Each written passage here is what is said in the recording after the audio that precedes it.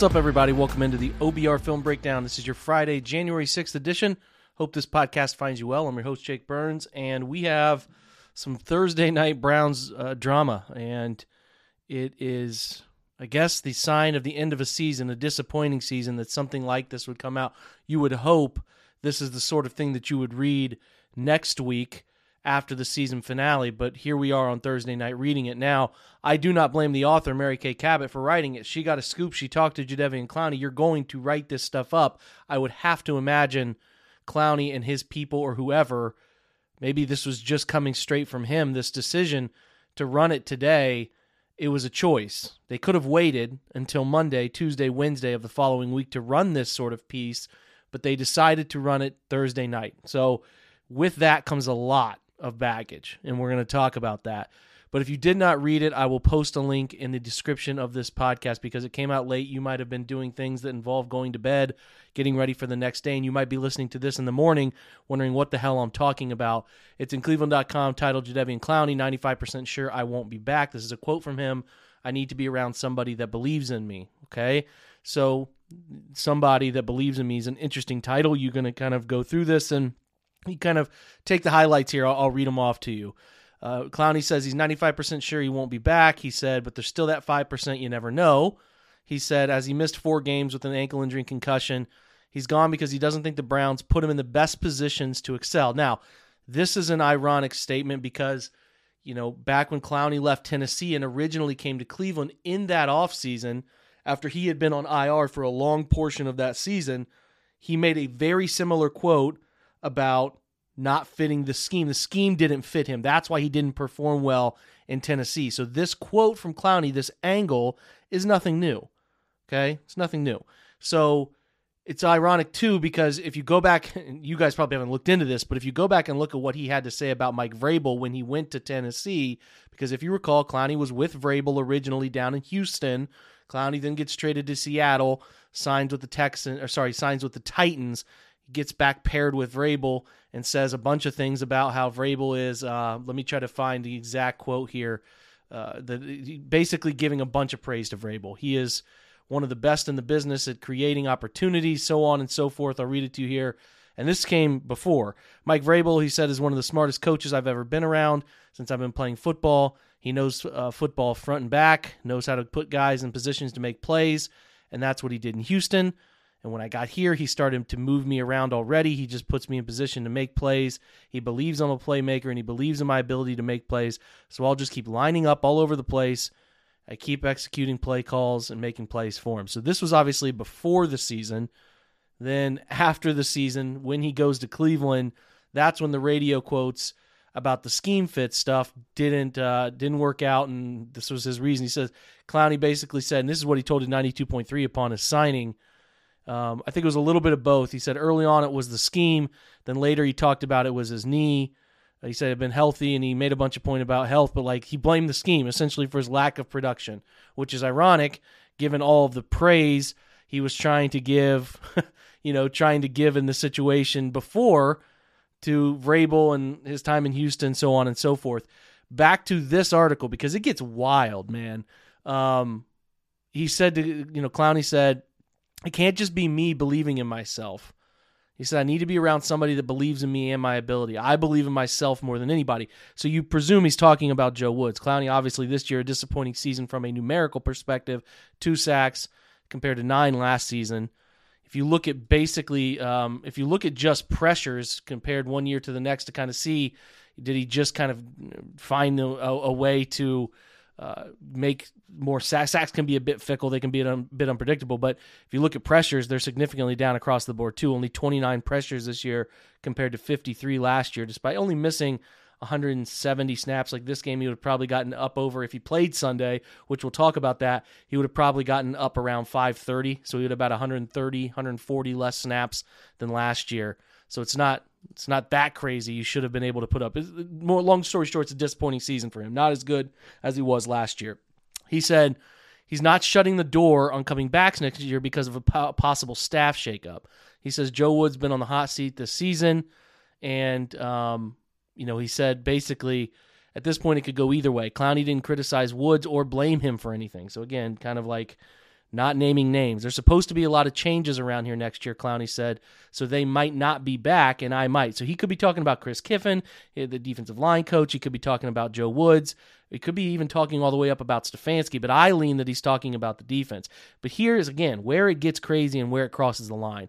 The root of his unhappiness lingered through the season. He feels the Browns have removed him from favorable matchups at various points throughout the season and put Myles Garrett on lesser offensive linemen instead to showcase their star defensive end. So he is essentially saying that they are favoring Myles because they want to showcase Myles and give Myles the statistics instead of Jadeveon, as if they sit in the coach's office and try to say, well, we should give this guy the stats this week instead of that guy because we paid Myles more, so on and so forth. Not because of talent, moves, ability, but because he says they think that he thinks they favor him. This is the quote that I cannot fathom saying. You're trying to get somebody into the Hall of Fame when all that matters is winning, Clowney said. Everybody got here for a reason, and we can all make plays. I know I am. That's fine, but you claiming that the Browns are doing their own form of in-house nepotism and giving Myles Garrett all of those opportunities that you're not, just in order to get Myles into the Hall of Fame, it's laughable nonsense. It's laughable. So he goes on to say that, he doesn't have any issues with Myles. He said, I don't think Garrett even notices, Clowney said, of those position switches. I ain't trying to say it's him. I try to get along with everybody I play with. Me and him don't have a problem. It ain't his fault. It's just BS, and I don't have time for it. He said the Browns have got their own guys, and I ain't one of them, so it's time for me to get my exit slip. So it went even deeper into detail about this time against the Ravens in a 13-3 game just a few weeks back. Was that week 15? Where he said, we practiced all week and we got in the game and they want to move me. He said, I'm not doing that stuff. I'm old. I've done my job. So he opted to only play third downs, which are what? Passing sack opportunity downs because of the switch, because they were going to move him and move Myles. Now, I don't know if we go back and look at that game if the Ravens had a late player movement situation on the offensive line. I honestly cannot recall. Maybe that was the case. Maybe that's why they moved him last minute, Myles, to try to create some more opportunity for him. I'm not entirely sure, but from what we see here, it sounds like Clowney thinks that there's some nefarious reason in the last second that they moved him out of that spot. So it ended up being that tackle Taven Bryan started in his place. I do recall Taven Bryan playing some edge snaps and thought that was extremely weird, and Chase Winovich ended up playing 23 snaps in that game. Clowney, again, continued on. I don't have time for that. I've made my money. I'm doing this because I love the game. But keep doing things like that and making me not love the game. He said he understands the Browns want Garrett, their own number one pick in 2017, to excel, but there's enough to go around for both. Let's say it. Let's be honest, he said. It seems to me they don't want me to outplay nobody. Again, claiming he's a better player or on par with Myles, that he should be getting the same opportunities. He said he very easily could have had 10 sacks this season if things had been different. He said, I'll be right back there next year. I feel better this year than I did at this point last year. It must mean physically. He also referenced his time playing with J.J. Watt, when he had his 9.5 sack season in 2017 and his 9 sack season in 2018. He also had 9 last year. He's never even had, I don't think he's had 10 sacks in a season. He said, I played with J.J. Watt. I was 20 years old at the time, 21, and it was right. It was all right for him to be deciding where I line up and stuff. He said he had already been 2-time Defensive Player of the Year. It was cool. I made 3 Pro Bowls when I was there. Clowney said he started getting frustrated early in the season. And look at how my season started going after that. I started worrying about stuff I shouldn't be worrying about. I've just got to get back to doing my own thing. He said it's unfortunate because he wants to play with Deshaun Watson, who he gave a vote of confidence about the Browns organization. He said, but I've got to go somewhere where someone believes in me. He said he plans to discuss the matter with Andrew Berry in his exit meeting and feels that Berry believes in him. I'll be ready next year to get after it again, he said. If things don't work out with the Browns, they might still see him a couple times a year. He said, I could still end up in the same division next year. It's an unbelievable article, and I still cannot believe Clowney decided to put this out there the day before, 2 days before the game. It's unfathomable. Now, I think based on the quotes, this is my opinion, they need to hold him accountable. Okay? I'm not saying every situation you can hold players accountable, but this one you have to hold him accountable. He cannot say the things that he said and just get away with it. You can't. I mean, those are damning statements claiming favoritism and trying to hold a player down, and some really ugly accusations built in there. And I know, listen, Joe Woods is not God's gift to scheming up defensive line. I even put out a tweet this week talking about how they should be moving Miles more, A-gap, doing different things. Like that stuff, I get it. But Clowney's usage has not been terribly different. Now, he had a 16-snap game in 2022 on the right side. He played 23 total snaps week 7, 16 of which came on the right side. So that game was against Baltimore, obviously on the road in Baltimore. So that was a clear game plan. Now, I don't know, he didn't mention that game, but this was a game plan decision. Now, he was mad again that they did this later in the year. It's not like he hadn't played some more right side snaps. I mean, he played 43 snaps week 13 against Houston. He had basically 21 on the left side and then about 20-ish on the right side. So this wasn't completely unheard of.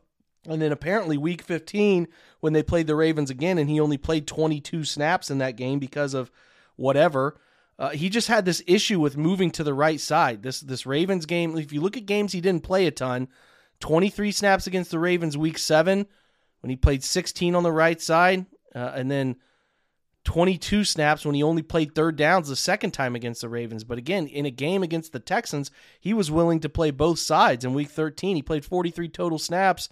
Again, you're talking about like 21 on the left side. If you add them up here, 15, 19, like 23 on the right side. So I don't know, man. This is what's amazing to me. And I'm not sure if, with Clowney and all of this, there are people taking shots at Brown's leadership, and it's the same cast of media characters who always do it, and it doesn't take a big stretch of the imagination to find the guys who are blaming the top down, blah. I don't blame the Browns' leadership for this. Like, it's clear that Clowney is a wild card. He's made statements like this in the past. He is a talented football player, very good against the run, subpar, above average against the pass, but you can see the usage for him. But Clowney, in his mind, as a former number 1 pick with all the hype, it's clear he's at a crossroads. He never had the long-term contract he hoped to have. That never materialized for him, from Houston to Seattle to Tennessee to 2 years in Cleveland. Never that big long-term deal that he probably envisioned he would get someday. You know who does have that long-term deal? Myles Garrett. You know who outperforms him all the time in the same organization right now? Myles Garrett. It feels like a real case of massive jealousy here. And to name Myles specifically and make accusations that they're giving him some benefit schematically to allow him to chase stats and chase the Hall of Fame, I just can't imagine it. And again, this feels like a guy who's 30, whose NFL career didn't work out the way he planned, and is frustrated and trying to save face to get another contract down the line. He's trying to say, this wasn't my issue in Cleveland in 2022. This was them. This was their fault. But the way he went about this and the way he handled the quotes and the thought process around it, look, man, you can bash Joe Woods. You should have, the common sense of all common sense here is you wait until next week. But even if you just went after the defense in and of itself and didn't go after a player and didn't go after the accusations built around allowing other players to do it and just talked about, hey, I wanted to do some movement stuff. They didn't move me. Whatever, you could attack the scheme stuff. You didn't even have to go after players, and you didn't have to accuse the organization of essentially stat chasing with Myles Garrett. It's a little crazy. I'm not going to blame the Browns for this leadership-wise. It's a bad look because Clowney has this habit in his past when things don't break his direction. But what they do have to do is take some form of action. They do have to hold him accountable for this. I see no way in which you can have him playing Sunday. Absolutely not. There's no way you can have him play Sunday. He should be held out of that game, team suspension for the rest of the week, and that's it. And he's gone. Even if you bring in a new defensive voice, I cannot fathom how you would want to bring him back. And Myles Garrett, like, that is such an awkward situation now. And we're going to hear from Chris Kiffin on Friday, and I think we're scheduled to hear from Kevin Stefanski too, but God, this is terribly awkward, and it's horrible timing. And if you want to make something more out of it and claim players, blah, blah, blah, and the policing by Kevin and listen, man, the head coach can only do so much. It does take a group of dudes in a locker room who do it the right way and hold people accountable. These are grown men. Kevin can yell, he can scream, he can hold guys out of series, he can find them, but at the end of the day, you have to find enough guys who care about doing stuff the right way to win. You can only expect so much out of your head coach with that stuff and grown men. Like, this is the thing. If your coach is spending all this time punishing guys, holding them accountable for doing the wrong shit, he can't coach, man. And that's not the point here. The point is to find good people in your organization to handle themselves the right way. And Clowney clearly couldn't do that the second time around. And that's what's extremely frustrating. He chose to come back here. He knew Joe Woods. He was in Joe Woods' scheme the year before. He knew what he was getting into here. It's nothing new.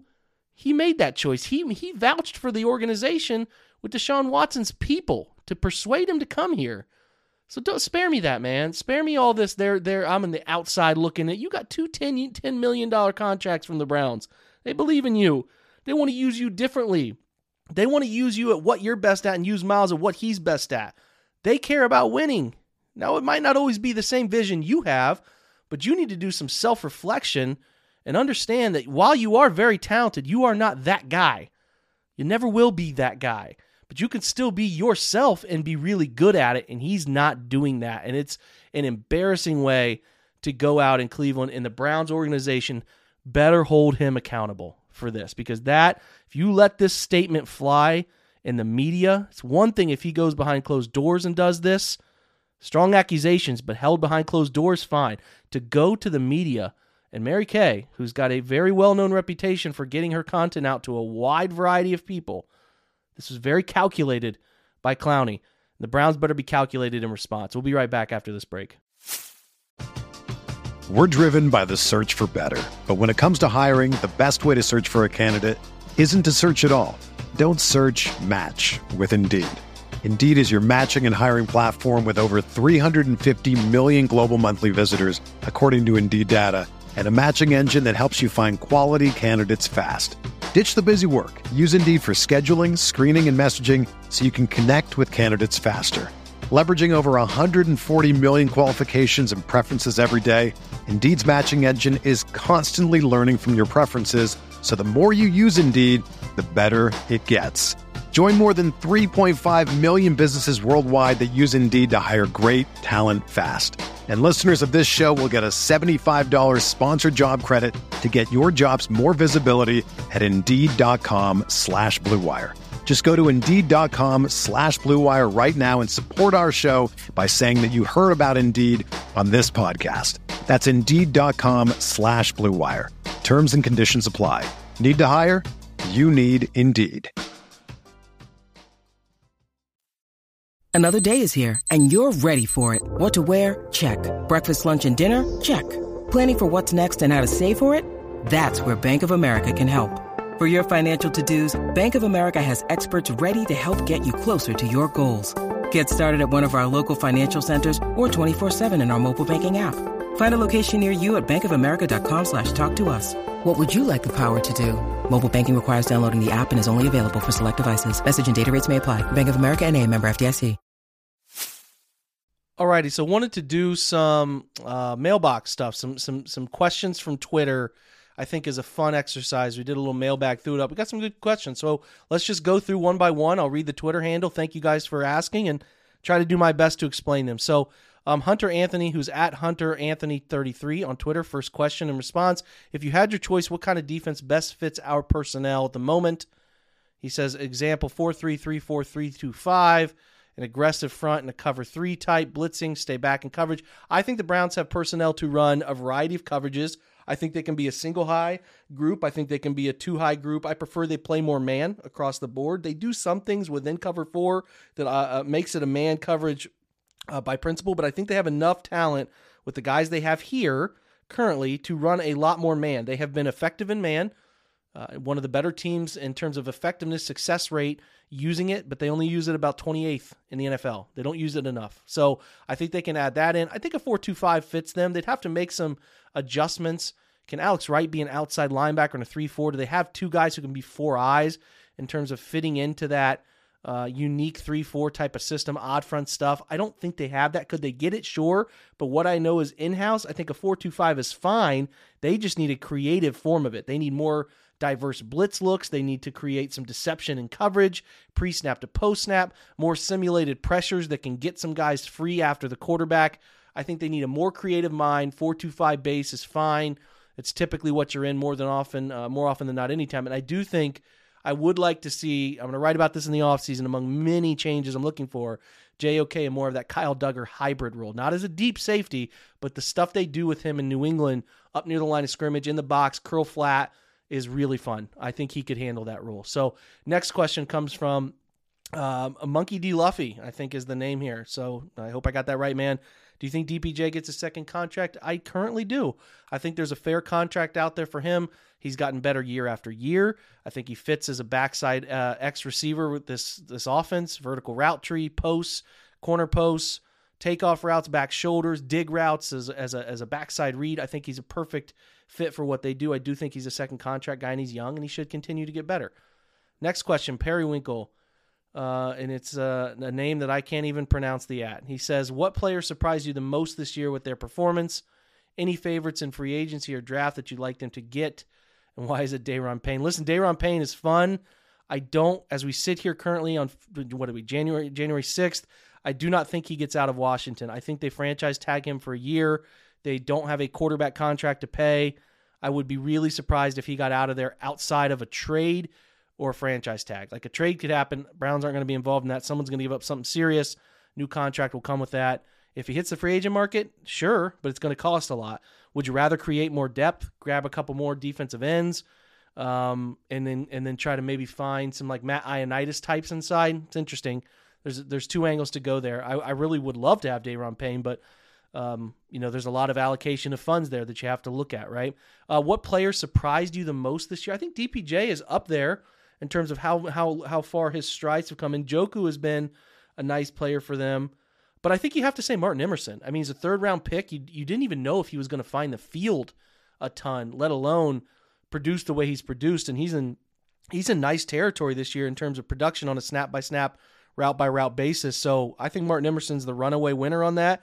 Third-round pick who, if you look at redrafts, is taken as early as the first round in a lot of redrafts of just last year's draft class. So Martin Emerson probably the safe vote there.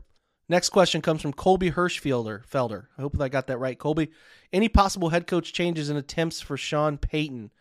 Is D-Hop an option, or what free agent will we go after and or draft in round 2? Top prospects for other areas, especially with Clowney's uncertainty. So draft stuff, I'm not into it yet. The second the season ends, I'm going to be doing daily mock drafts and trying to get after it. So I'm not going to answer a ton of draft questions yet. There are guys that I like, but I don't really want to give a feel for that quite yet. I don't think, as far as what we care about with the Browns, Sean Payton, it feels like the New Orleans is chasing picks, as many as a single first-round pick. And second, the Browns do not have the ammunition to go get Sean Payton, and that's to presume Sean Payton's even interested in Cleveland. So, among many layers of stairs to get to that top step that is Sean Payton is your head coach of the Browns, I can't even see very many steps moved in that at all. So that pipe dream needs to go, and it would be a hard pipe dream even if it didn't involve moving picks there. The DeAndre Hopkins thing is interesting. If you are truly all in, if the Browns are all in, every chip on the table the next 2 years the way they might be, going and getting DeAndre Hopkins, should he demand a trade to Cleveland because of his Deshaun Watson connection, is feasible. Could they give up something similar to what they gave up for Cooper? We'll see. I think the demand will be a little bit higher. Hopkins is a bigger name, older, but a bigger name.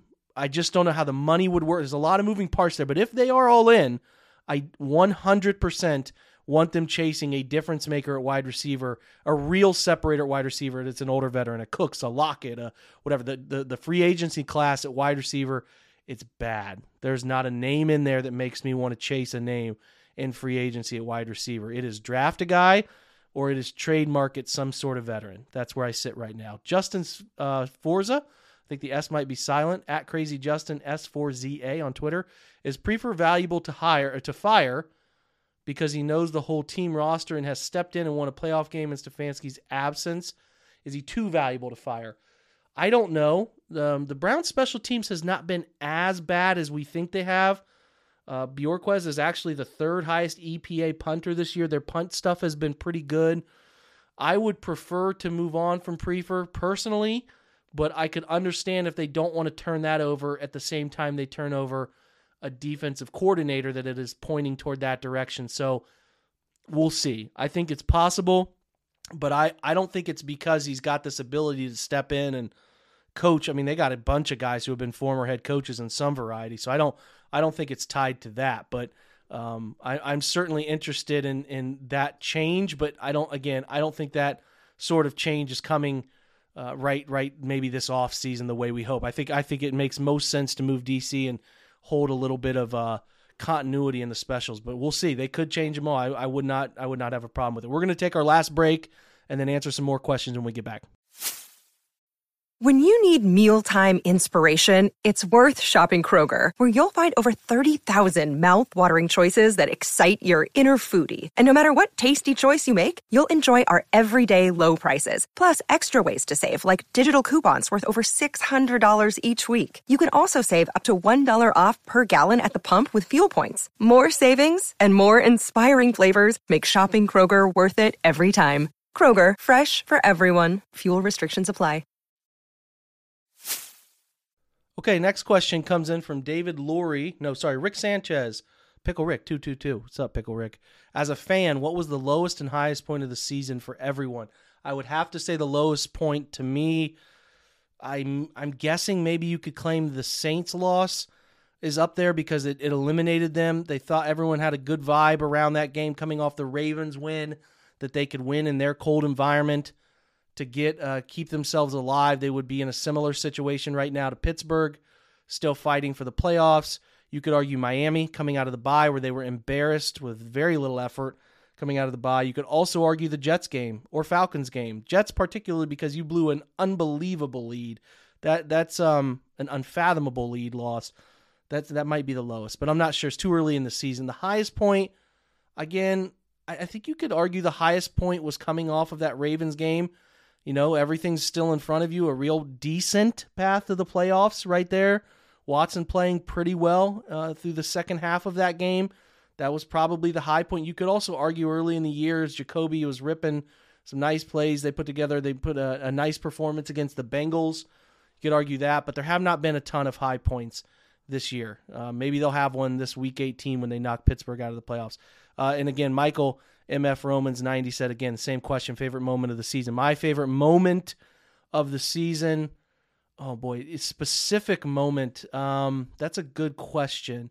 I would have to say when Jacoby led them to that win against Tampa in overtime and the heroic catch from Njoku where he goes up with one hand and hauls that in the end zone, and then they find a way to hit Amari on that double move and go win that game in overtime.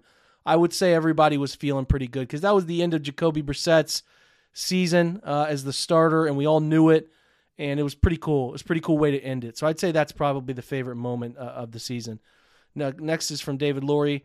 The blown coverage assignments are well documented. If you had to pinpoint blame one or two people, I mean, Joe Woods and Jeff Howard are the leaders of the secondary. They're the people who get the most blame for their guys not knowing signs, signals, checks, everything. Now, you can blame Denzel. You can blame Grant Delpit early in the season. Those guys were at the forefront of it. Greg Newsome was in the mix of a cover four palms blow against Carolina. There's a lot of moving parts there. You can blame the secondary. I would say like 80% of that's coaching, 20% of it's players. Your guys have to know it like the back of their hand, man. There's no excuse.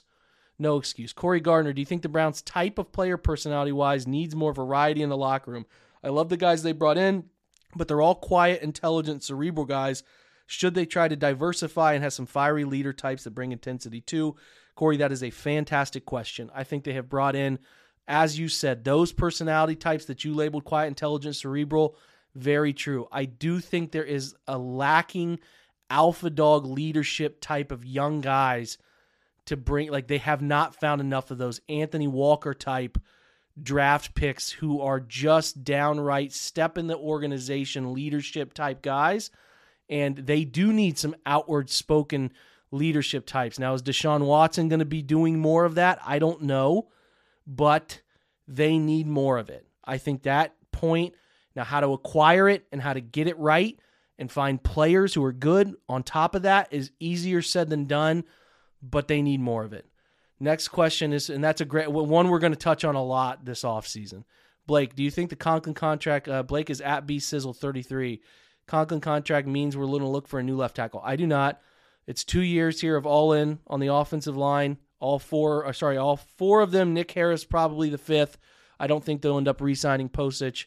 He'll get a decent contract from somebody else. You get Jed for his fourth year and then his fifth-year option, and then they'll see about what deal comes next for him. I just don't think they can move on right now. Who are the one free agent tackle to sign and one to draft? I'm not going to do draft right now. There's a kid out of Alabama that's really good, but again, I'm not going to meander into that. I mean, again, cheaper. Ioannidis is a cheap guy that you could come to mind. You could talk me into David Onyemata, I think is actually how it's pronounced, out of New Orleans. There are several defensive tackles on the market that we will dig into this offseason that can be had at various prices outside of just the Dayron Payne expensive types too. And again, you're talking about a bunch of different, it's what do they want? What type of guy do they want? Because they have a bunch of different tiers for these players, at least in my opinion. There's a bunch of tiers for these guys that could be out there. Are you looking for more of like the pass rusher type? Because if you're looking for the pass rushing type, you could go Draymond Jones, who's going to be a free agent out of Denver. He's had success getting after the quarterback. This, again, do they want a bigger body or do they want somebody specifically who can get after the quarterback from those inside alignments? There's a lot of different types out there. So good question, something we'll cover extensively. Question next from King, who is at Muni Dog. Woods one and back, question mark to the Browns. I say it's 90-10, 90%, 10%. I think he has some supporters in the front office, but not enough to keep his job. It's 90-10 right now. I mean, I guess maybe they have a lights out week 18 performance. It changes, but I don't think it stays right now. Curveball question from Brian Cassidy at Bud Cassidy. The thoughts on Ohio State-Georgia game? Brutal, tough, man. They needed to move the football at the end of the game. I think they're going to ask themselves some hard questions about why they couldn't stop Stetson Bennett for an entire fourth quarter and how they couldn't pick up more yards after that first down near the 35-yard line with a timeout and plenty of time. So we're going to relive that one a lot this offseason. They really blew a real opportunity. So many things went wrong for them at the end of that one. King, again, Amuni Dog asks, has the D scheme improved or opponents got any worse? I think they have gotten better, but the opponents and the run of opponents they've hit here have not been very good. And again, you're playing in northern, outdoor, cold, windy weather for some of these games. That is going to work in your favor. The Browns' defense should always get better toward the end of the year, right? If the offense is going to have a hard time in the windy, nasty conditions, then the defense should be pretty good. And they have been better. So, mixture of a lot there. I don't give them some gigantic scheme improvement, not even remotely, but the guys are doing what they're supposed to be doing, and it is aided by some terrible offensive coordinator decisions. Look at the Ravens game. They didn't decide to run the power scheme that had given them like 12 yards per carry, more than 18 times, and they threw 30 times. You got 30 times with Tyler Huntley. You got 39 throws with Kyle Allen in Texas in the Houston game. Like, they've been getting some help from some terrible, and they're starting against Carson Wentz, and I think they've been aided as much as they've been better, but they have been better. The question, again, from Muni Dog, way too early free agent wide receivers. The free agent wide receiver is bad. If you go look at free agent wide receivers, I'll name a few for you if you want me to. It's a really ugly class. Like, at the top of it, if you just try to highlight some of these guys from either Spot Rack you can go to, or you can go to Over the Cap, like Nelson Aguilar, Sterling Shepard, DJ Shark, Randall Cobb, Marvin Jones, Julio Jones, Byron Pringle, Alan Lazard, Jacoby Myers, Deontay Hardy, Juju Smith-Schuster, A.J. Green, Jarvis Landry, Matthew Slater, and N'Keal Harry. I can keep going. They could get somebody in the middle of the pack, like a Paris Campbell for cheap, or Trent Sherfield, who's had a nice little run down in Miami, who's going to be 27 as an explosive type. But boy, there's not much, guys. There's really not much out there. A rehabilitation project like a Dante Pettis has had a decent little turnaround. down in or over in Chicago. But again, it's slim pickings. It's a terrible class. So not much out there. A free agent wide receiver. And then JJ Burns at JB Walsh 22 was the last question about Clowney and Mary Kay and thoughts, and covered that pretty extensively at the beginning. So listen, I'm going to try to do every week. I'll have more draft thoughts if you want to ask draft questions next week, but we're going to try to do a mailbag on Twitter to have you fire off questions, and I'll answer them during the show. I appreciate you guys stopping by. Make sure to check out the OBR, where we got plenty of stuff up leading up to this game. We'll have plenty of thoughts on the Clowney situation as well, among many, many other things. Thanks for stopping by this podcast, supporting the OBR's website, and then obviously the Twitch channel as well. Always appreciate you guys' support throughout the year. Guys, have a great Friday, and go Browns.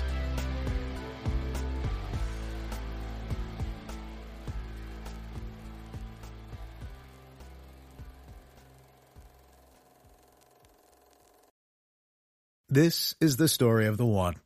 As a maintenance engineer, he hears things differently. To the untrained ear, everything on his shop floor might sound fine, but he can hear gears grinding or a belt slipping. So he steps in to fix the problem at hand before it gets out of hand. And he knows Grainger's got the right product he needs to get the job done, which is music to his ears. Call, click Grainger.com, or just stop by. Grainger, for the ones who get it done.